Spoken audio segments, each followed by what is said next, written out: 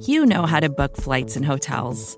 All you're missing is a tool to help you plan that unbelievable travel experience. That's why you need Viator. Book guided tours, excursions, and more in one place. There are over 300,000 travel experiences to choose from, so you can find something for everyone. And Viator offers free cancellation and 24/7 customer support for worry-free travel. Download the Viator app now and use code Viator10 for 10% off your first booking in the app. Find travel experiences for you. Do more with Viator.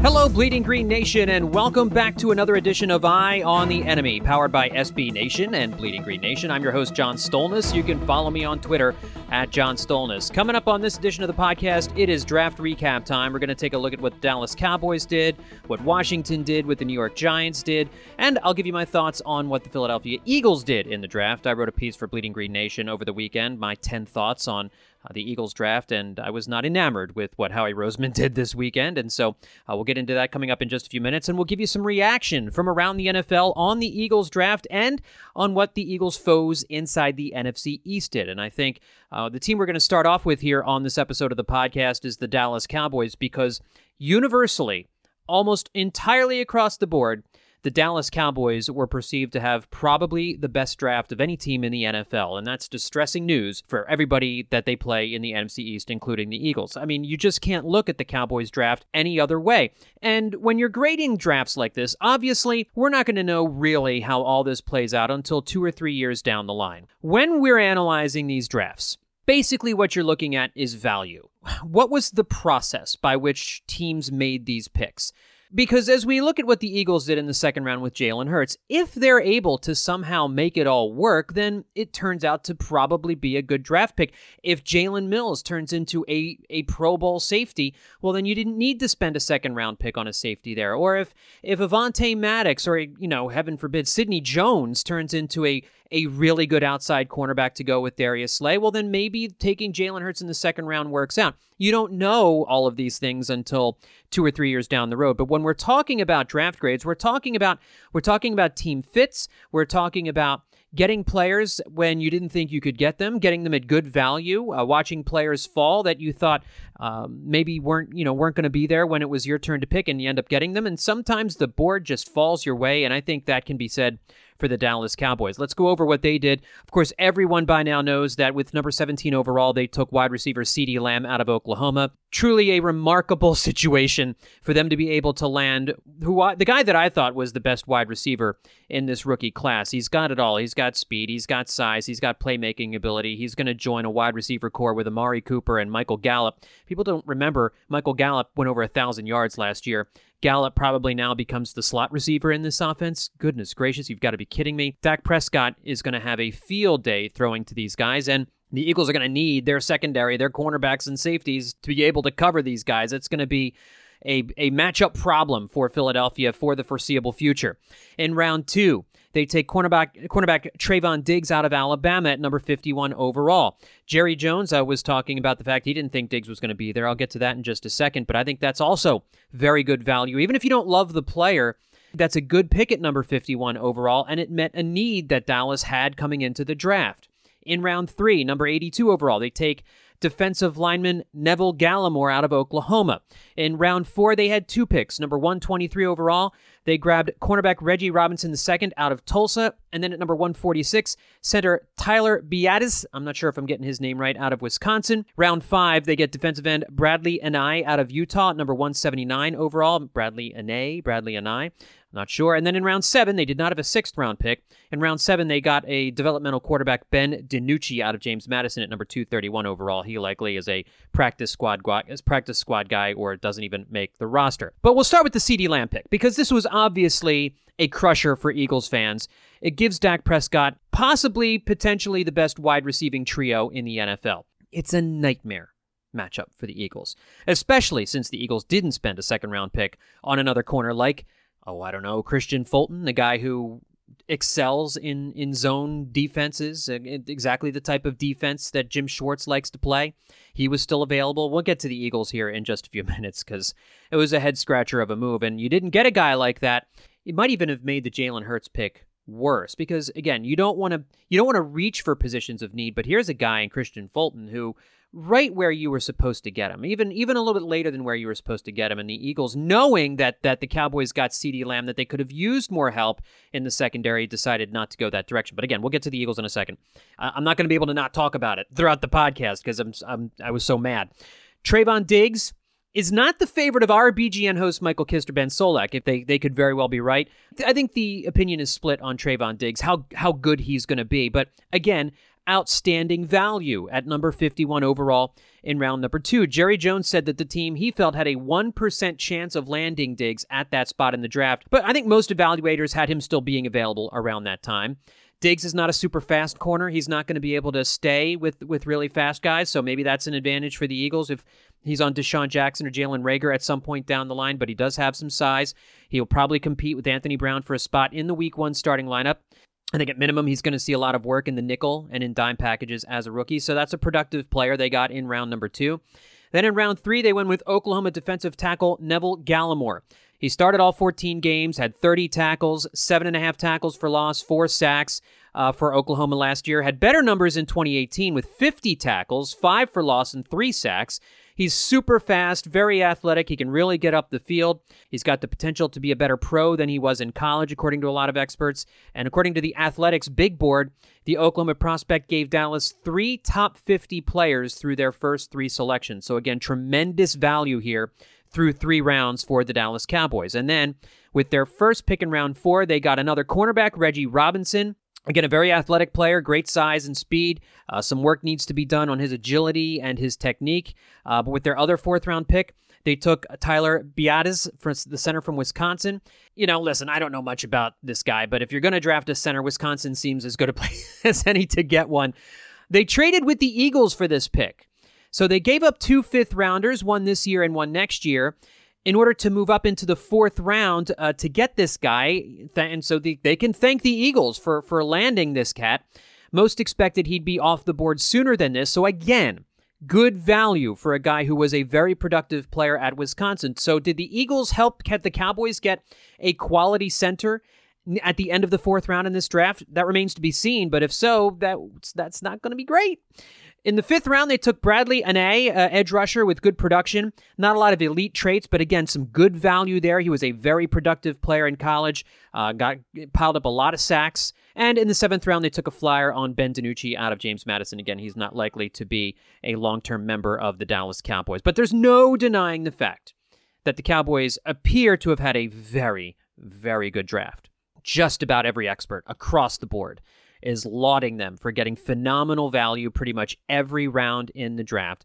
And no, they did not get the impact edge rusher they were looking for, but they did strengthen their secondary. So they didn't get the edge rusher they needed, so that's good news. But the Cowboys are just going to outscore the heck out of everybody they play this year and probably for the next few years. Evan Silva, the great NFL analyst with the website EstablishTheRun.com, he's always got great stuff to say. I agree with most of what he has to say most of the time.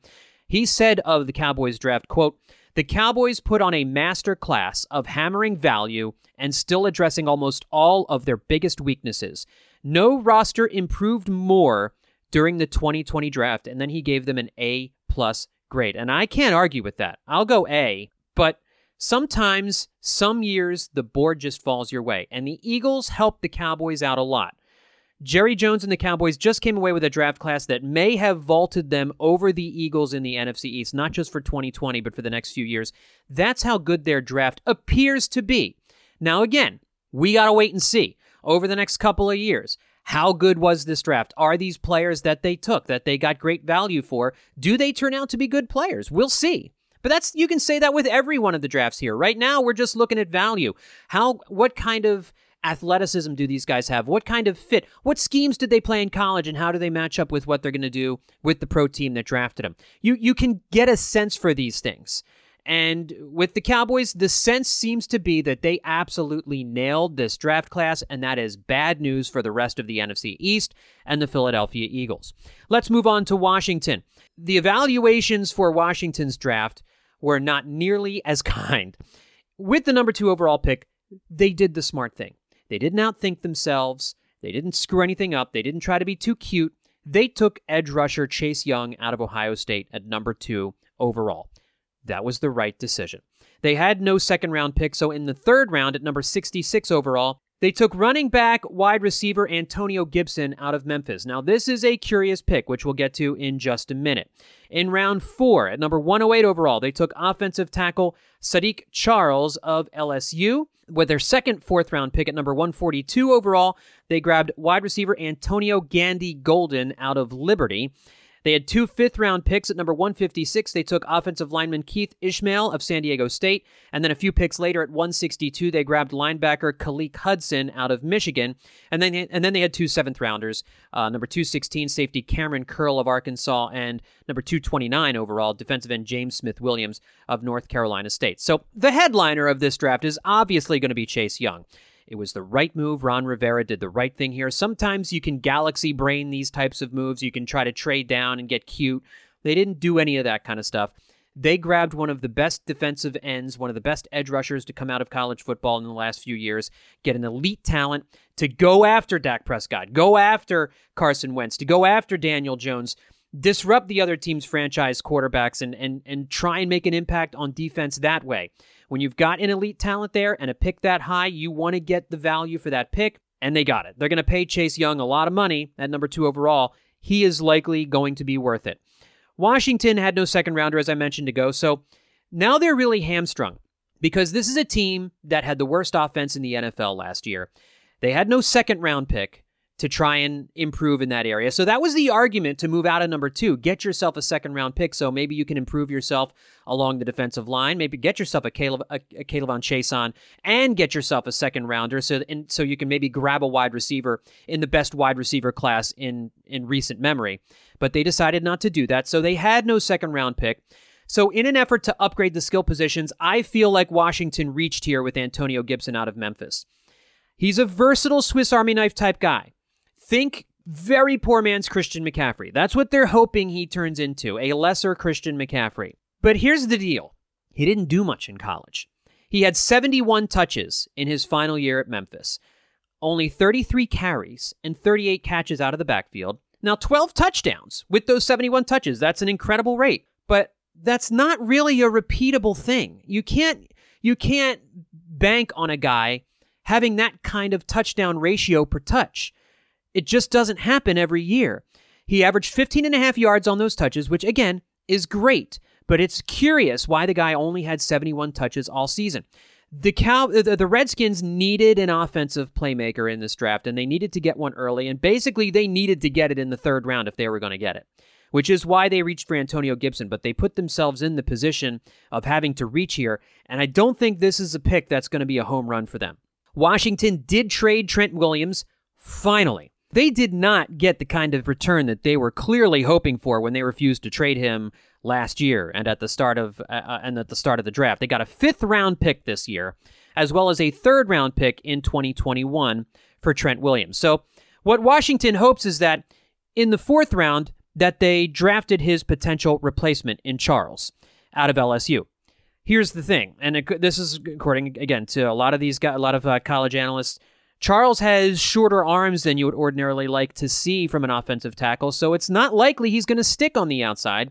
He's probably going to have to move to guard. Now, that's not a sure thing. Maybe he's able to make it work, but you're not getting a prototypical offensive tackle that you know is going to be a Trent Williams replacement, and you're probably not getting that guy anyway in round number 4. So that's probably going to have to wait until next year's draft or hope that somebody pans out here on the offensive line. But you lose Trent Williams. You didn't have Trent Williams anyway. Trent Williams was never going to be a part of the team. So you get what you can get, I guess. They missed the boat last year trying to force Williams to come back to the team, and now this year, Ron Rivera finally realizes there's no point to it anymore. Let's just get what we can get. So they got a 5th rounder this year for it. They spent one of their 5th rounders on linebacker Khaleke Hudson of Michigan. That was who they took with the Trent Williams pick. They also got offensive lineman Keith Ishmael out of San Diego State. Again, these are 5th rounders. These are day 3 picks. You hope that one of these guys hits? Probably not. That's the thing with day 3 picks. So you hope the 5th rounder, you hope that you grabbed in Keith Ishmael, somebody who's going to at least be a backup for you, be a rotational guy for you. In Khaleke Hudson, you hope that you got a guy who can play some special teams his rookie year and make an impact somewhere down the line. But again, graders have not been kind with Washington's haul here, and I really can't blame them. I don't think Antonio Gibson is going to be the playmaker the offense desperately needs. They really got bad value for Trent Williams as a result of waiting too long to deal with him. So I think this is a D-plus draft, maybe even a D draft. I think this is worse than the Eagles draft. I really do. I think this is a draft where Washington, really needed that 2nd round pick in order to get the offensive playmaker. They're going to go into the 2020 season here, whenever it starts, still with a woeful lack of talent around Dwayne Haskins. I don't think Antonio Gibson's going to be the answer at wide receiver or running back or however it is they choose to use him. I mean, maybe he turns into a really good slot receiver and a guy who catches the ball out of the backfield, but I think so much of the success of this draft is going to depend on what Gibson gives them offensively. And now let's move over to the New York Giants, who drafted number 4 overall in the draft. And we make fun of Dave Gettleman a lot. I think Dave Gettleman did a pretty damn good job, at least on days 1 and 2 of this draft here. Taking offensive tackle Andrew Thomas out of Georgia at number 4 overall. There were other directions they could have gone here. They could have gone with a defensive pick here. They could have gone with an edge rusher, but they decided to protect their franchise quarterback on the left side of the offensive line, and Andrew Thomas, by just about all accounts, has the highest floor out of anybody here. In round number 2, at number 36 overall, they took safety Xavier McKinney out of Alabama, a guy who a lot of people thought could be on the Eagles' radar if the Eagles traded down in the 1st round. He was on the Cowboys' radar at number 17. In round number 3, number 99 overall, they got offensive tackle Matt Pert out of UConn. And then in round 4, to wrap up the day, so those were the day 2 picks. And then so he started off day 3 with his 4th rounder, number 110 overall, grabbing cornerback Darnay Holmes out of UCLA. Again, another very good pick. And then he spent most of the rest of day 3 grabbing a bunch of linebackers. In the 5th round at number 150 overall, he got guard Shane Lemieux out of Oregon. In the 6th round at number 183 overall, he grabbed linebacker Cam Brown out of Penn State. And then he had 4 7th-round picks. Number 218 overall, linebacker Carter Coughlin out of Minnesota. Number 238 overall, linebacker TJ Brunson out of South Carolina. Number 247, cornerback Chris Williamson out of Minnesota. And then, what does they call this guy? The last pick in the draft, Mr. Inconsequential or whatever it is, linebacker Tay Crowder out of Georgia. And the Giants are just hoping one of those 4 linebackers at the end of the draft turn into something. But with the number 4 overall pick, the Giants went with Thomas, which I think was a guy that you pretty much know what you're going to get from him. He didn't allow more than 2 pressures in any game since 2017. It's a good value pick, man. That's a good pick, and that's going to be a guy that's going to match up with Chase Young pretty much year in and year out for the next 7 years or so, 5 to 7 to 10 years, or however long both those guys play. That's going to be a great battle to watch over the years in the NFC East.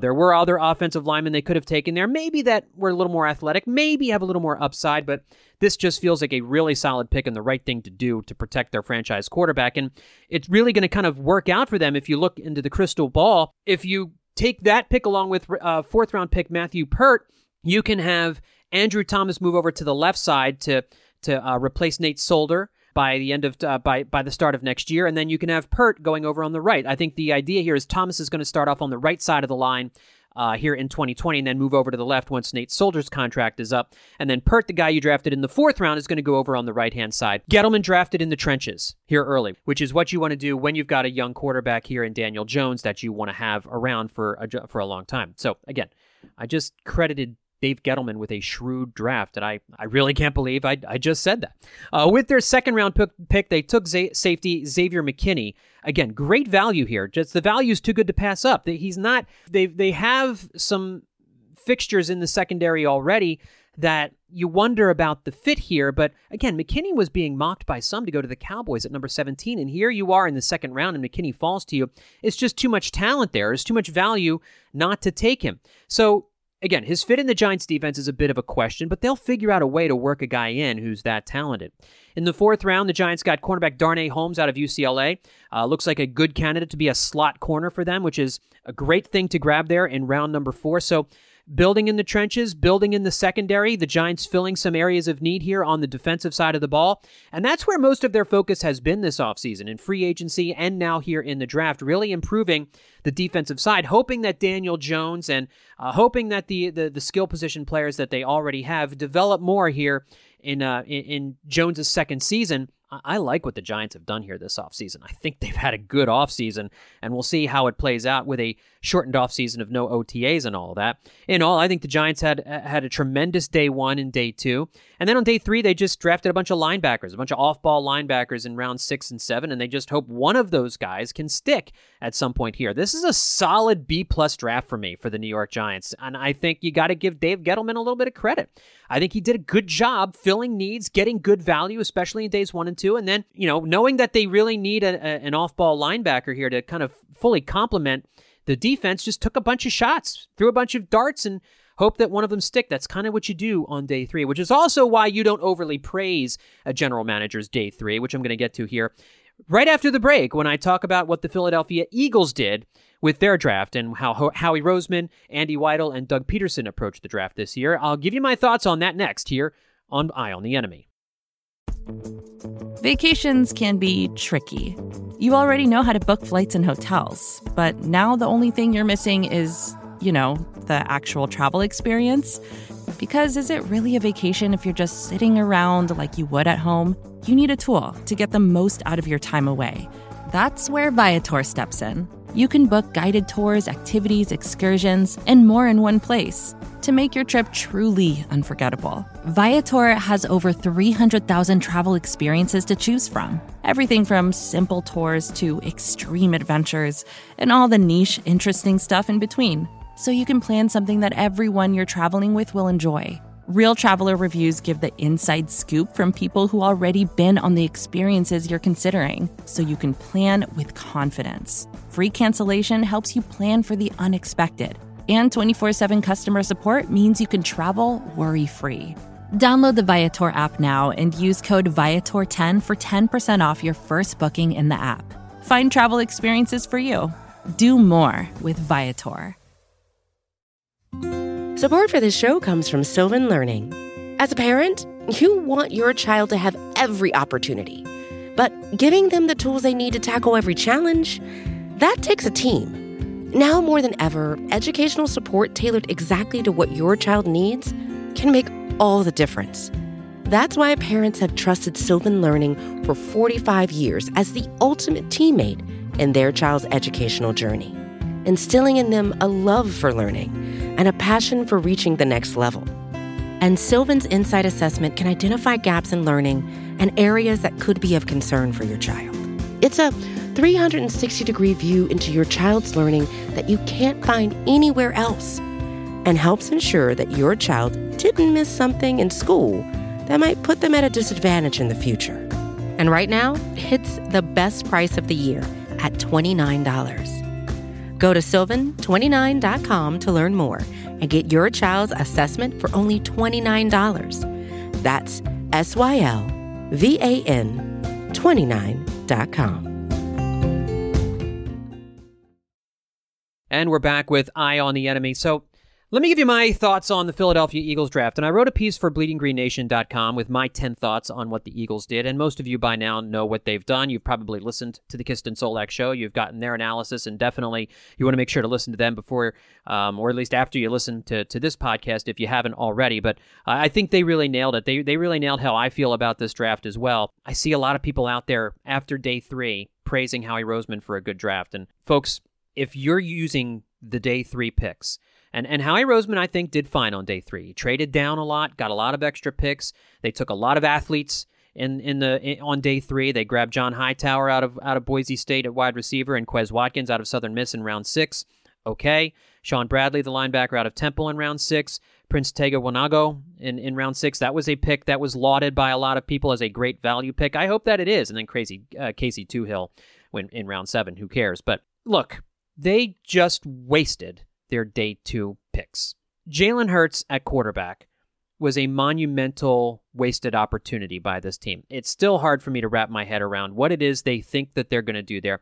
You had guys in round 2, like edge rusher A.J. Penza, wide receiver Denzel Mims, linebacker Josh Uche, cornerback Christian Fulton was the guy, and safety Jeremy Chinn. They all would have been terrific additions at that spot in the second round. It would have bolstered obvious weak spots on the team.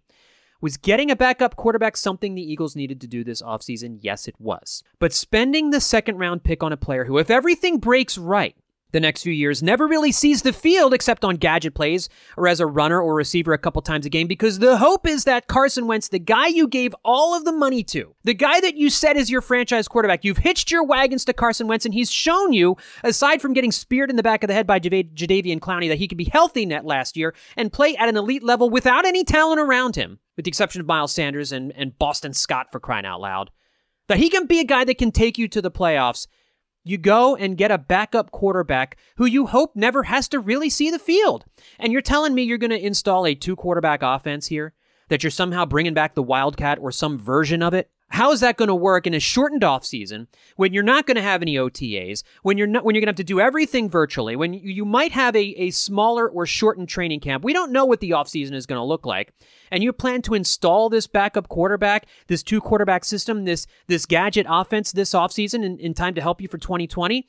I find it hard to believe. And if you're going into this summer knowing that you're not going to be able to get it together for 2020, then you have completely wasted a second-round pick that has any value to you this season. Now, I understand that this draft is not always about the coming season. You're drafting for the future. But if that's the case, why are you not drafting playmakers to help Carson Wentz? Why are you... Listen, I wouldn't have gone Denzel Mims in the second round after you got Jalen Reagor in the first round. And we're going to get to Reagor in just a second. But you could have gone after Denzel Mims here and given yourself 2 unbelievably blazing fast speed guys to go along with Deshaun Jackson and really given Carson Wentz an even better chance to succeed. That gives this team a better chance to succeed this year and in the following years more than Jalen Hurts does. Now, I've seen out there some other people saying, because you may not have college football this year, or college football may be radically different this coming year than it was this past year, that Jalen Hurts will have more value as a trade chip. You're telling me someone's going to give up a first rounder for Jalen Hurts next year? That's not happening. The most you get is a second rounder. The most you get is a wash here. And you don't, and so maybe you draft the defensive player or the offensive skill player next year or in 2022. But what good does that do you? What good does that do you? It's impossible to imagine what kind of role Hurts is going to have with the Eagles if Carson is healthy. And if Carson goes down, if he gets hurt, that's a disaster. Jalen Hurts is not going to be ready to take this team on a playoff run this coming season. He's not going to be ready to do that until year 2 or year 3 if he's good. And you never mind the fact that he had to transfer to Oklahoma because he got beat out by Tua. Now, that's not to say that backup quarterbacks can't turn into something, but how often does a Tom Brady situation happen?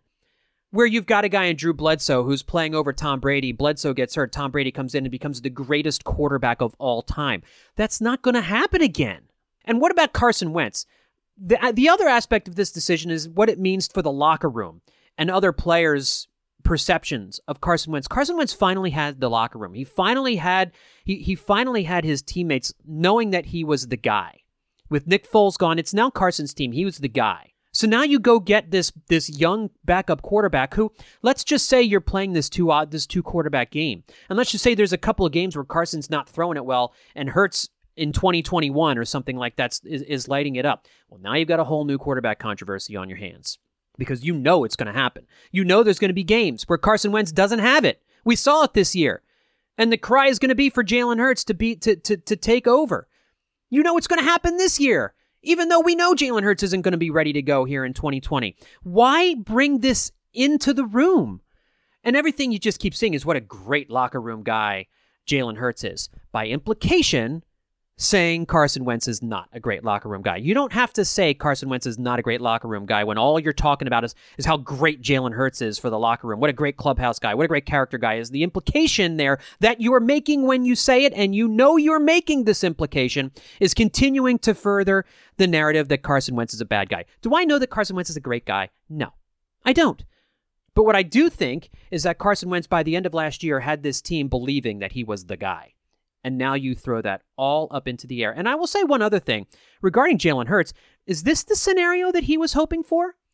Did he want to be a backup quarterback for the foreseeable future? Or did he want to go someplace where he had a chance to compete for the starting job? When you get drafted behind a franchise quarterback who was just given a mega contract, you know you're not going to be the starting quarterback unless something catastrophic happens to that starting quarterback. And in that case, you have just made a monumental mistake in giving Carson Wentz all of that money and hitching your wagon to him. And so that doesn't reflect well on you as a general manager. This just makes absolutely no sense, and it completely sullies the rest of the draft for me. Jalen Reagor with the first-round pick is fine. I would have gone with Justin Jefferson, but the Eagles clearly wanted to get faster. That was the mantra in this draft. Get speed guys. And it's clear that they just preferred Reagor over Jefferson because Reagor has the speed that they want. I'm fine with that. Okay? You want to go with Jalen Reagor? Okay.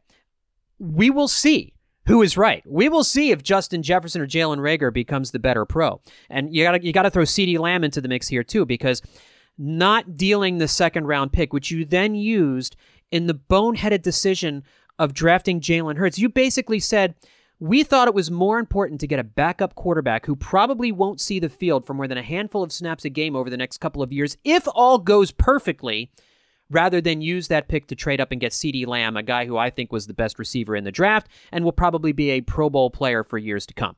That's how this all is playing out in my mind, which is why this draft really turned into a mind-blowing exercise in silliness, in bizarreness. This was a bad draft, and I've lost confidence in Howie Roseman as a drafter.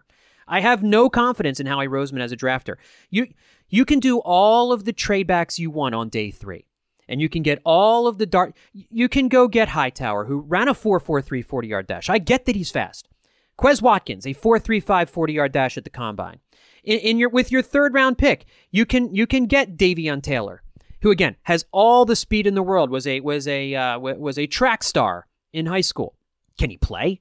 Can any of these guys play? They're speed guys. They're going to have to get coached up, as Michael Kiss talked about in the latest Kist and Solak. They're going to have to get coached up, and they're going to have to get coached up in an offseason that's probably going to be truncated, that's going to look different than any other offseason we've ever seen before. Expecting anything out of these guys in 2020 is a fool's errand. And listen, the hit rate on day 3 guys is so phenomenally low that you're just hoping one of these guys pans out.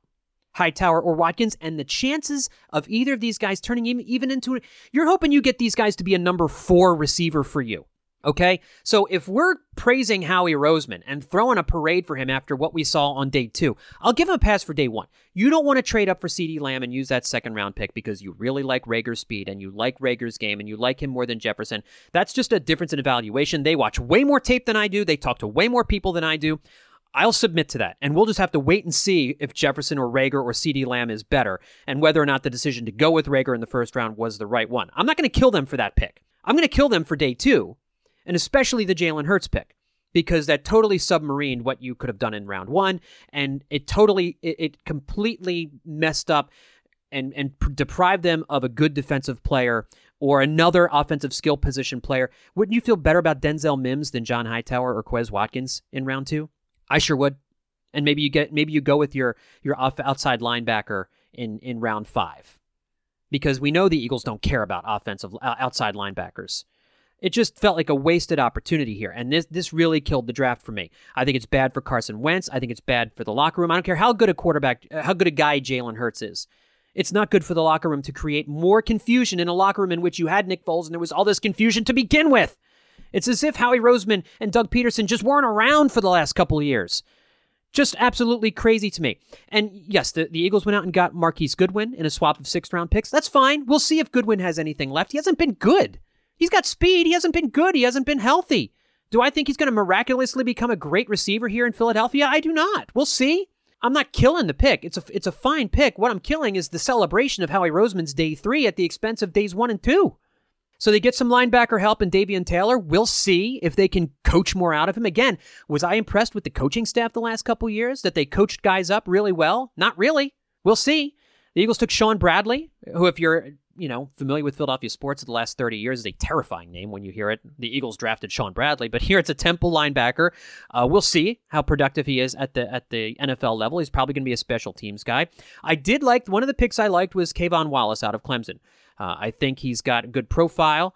Do I think he's the next Doc? No, but I think he's going to be a pretty good player. And I think outside of Reagor, I think he is a guy that probably will see the field more than any other rookie. I don't think it's going to require a ton of offseason coaching. He's just got to get on the field, and his instincts have to start to take over. The Eagles went out and got some offensive line depth as well, taking Jack Driscoll. Played tackle in college, is probably going to switch to guard here in the NFL. He's basically going to assume the Halapoulivaati Vaitai role as a guy who can kind of move around a little bit.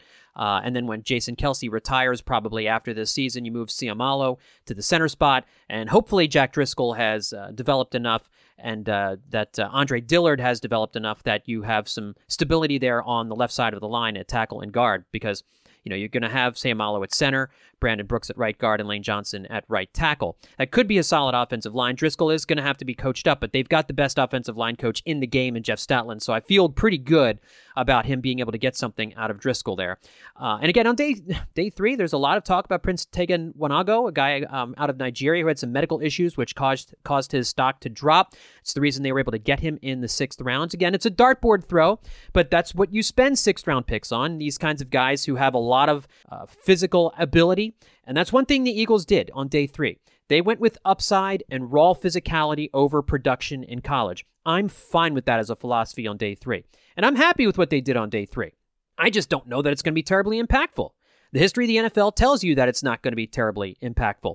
But they went with upside over production, especially in the later rounds. They went with volume here, 10 picks. I'm glad they used 10 picks. I'm glad they are infusing the team with athleticism and with speed. That's something they desperately needed.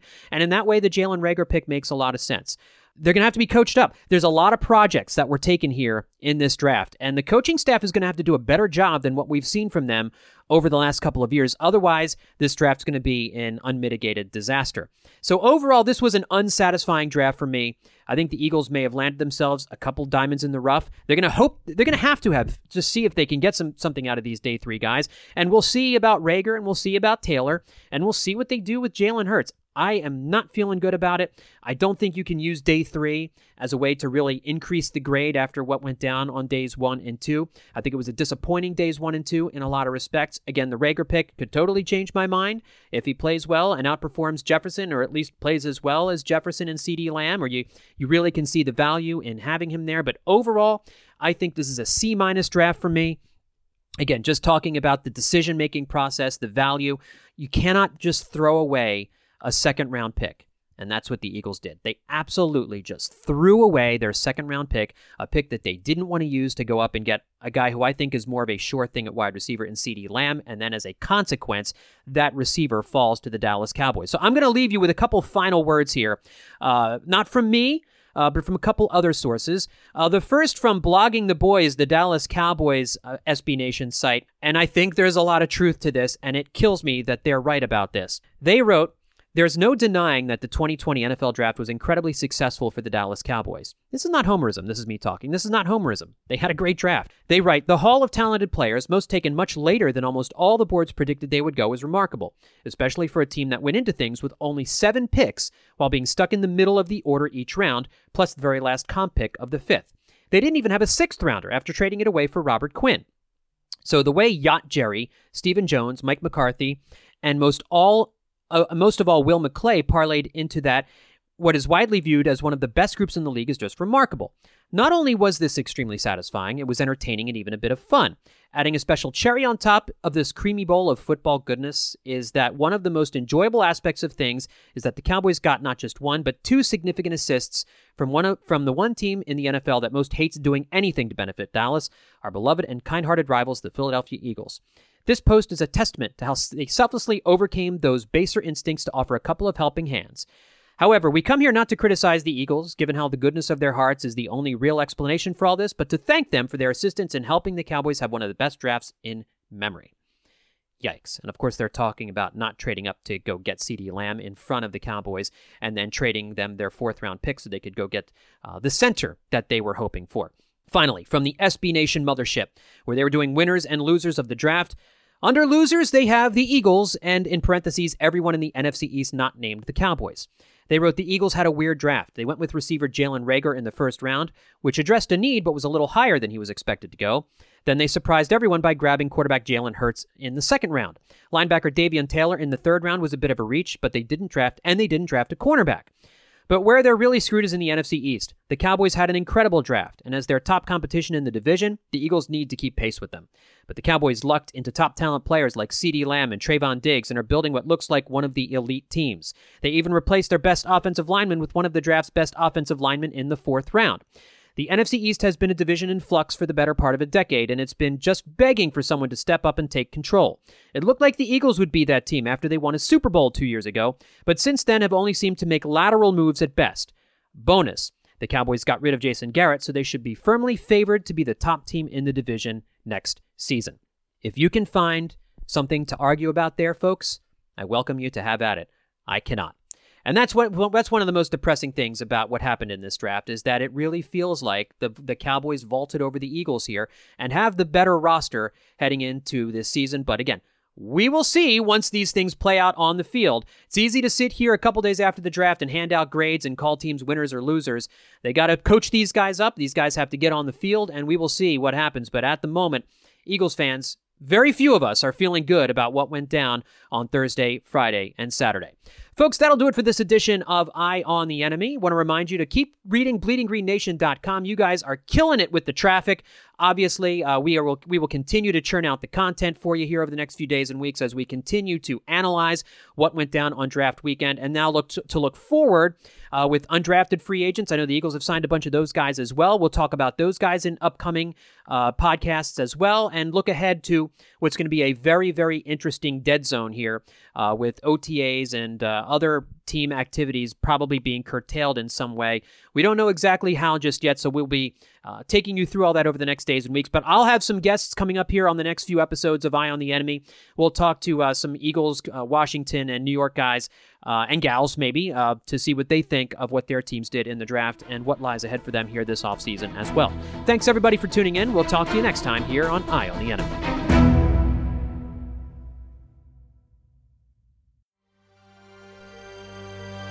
BGN. Support for this show comes from Wix Studio. Designers and devs, you might be able to do your thing better on Wix Studio, a web platform with everything you need to deliver bespoke sites hyper-efficiently. Design teams get a ton of smart features that can take the grind out of web creation without it costing per-pixel control. Dev teams, you get a zero-setup, developer-first environment, combined with an AI code assistant and your preferred IDE for rapid deployment. Search Wix Studio today to explore the full range of features.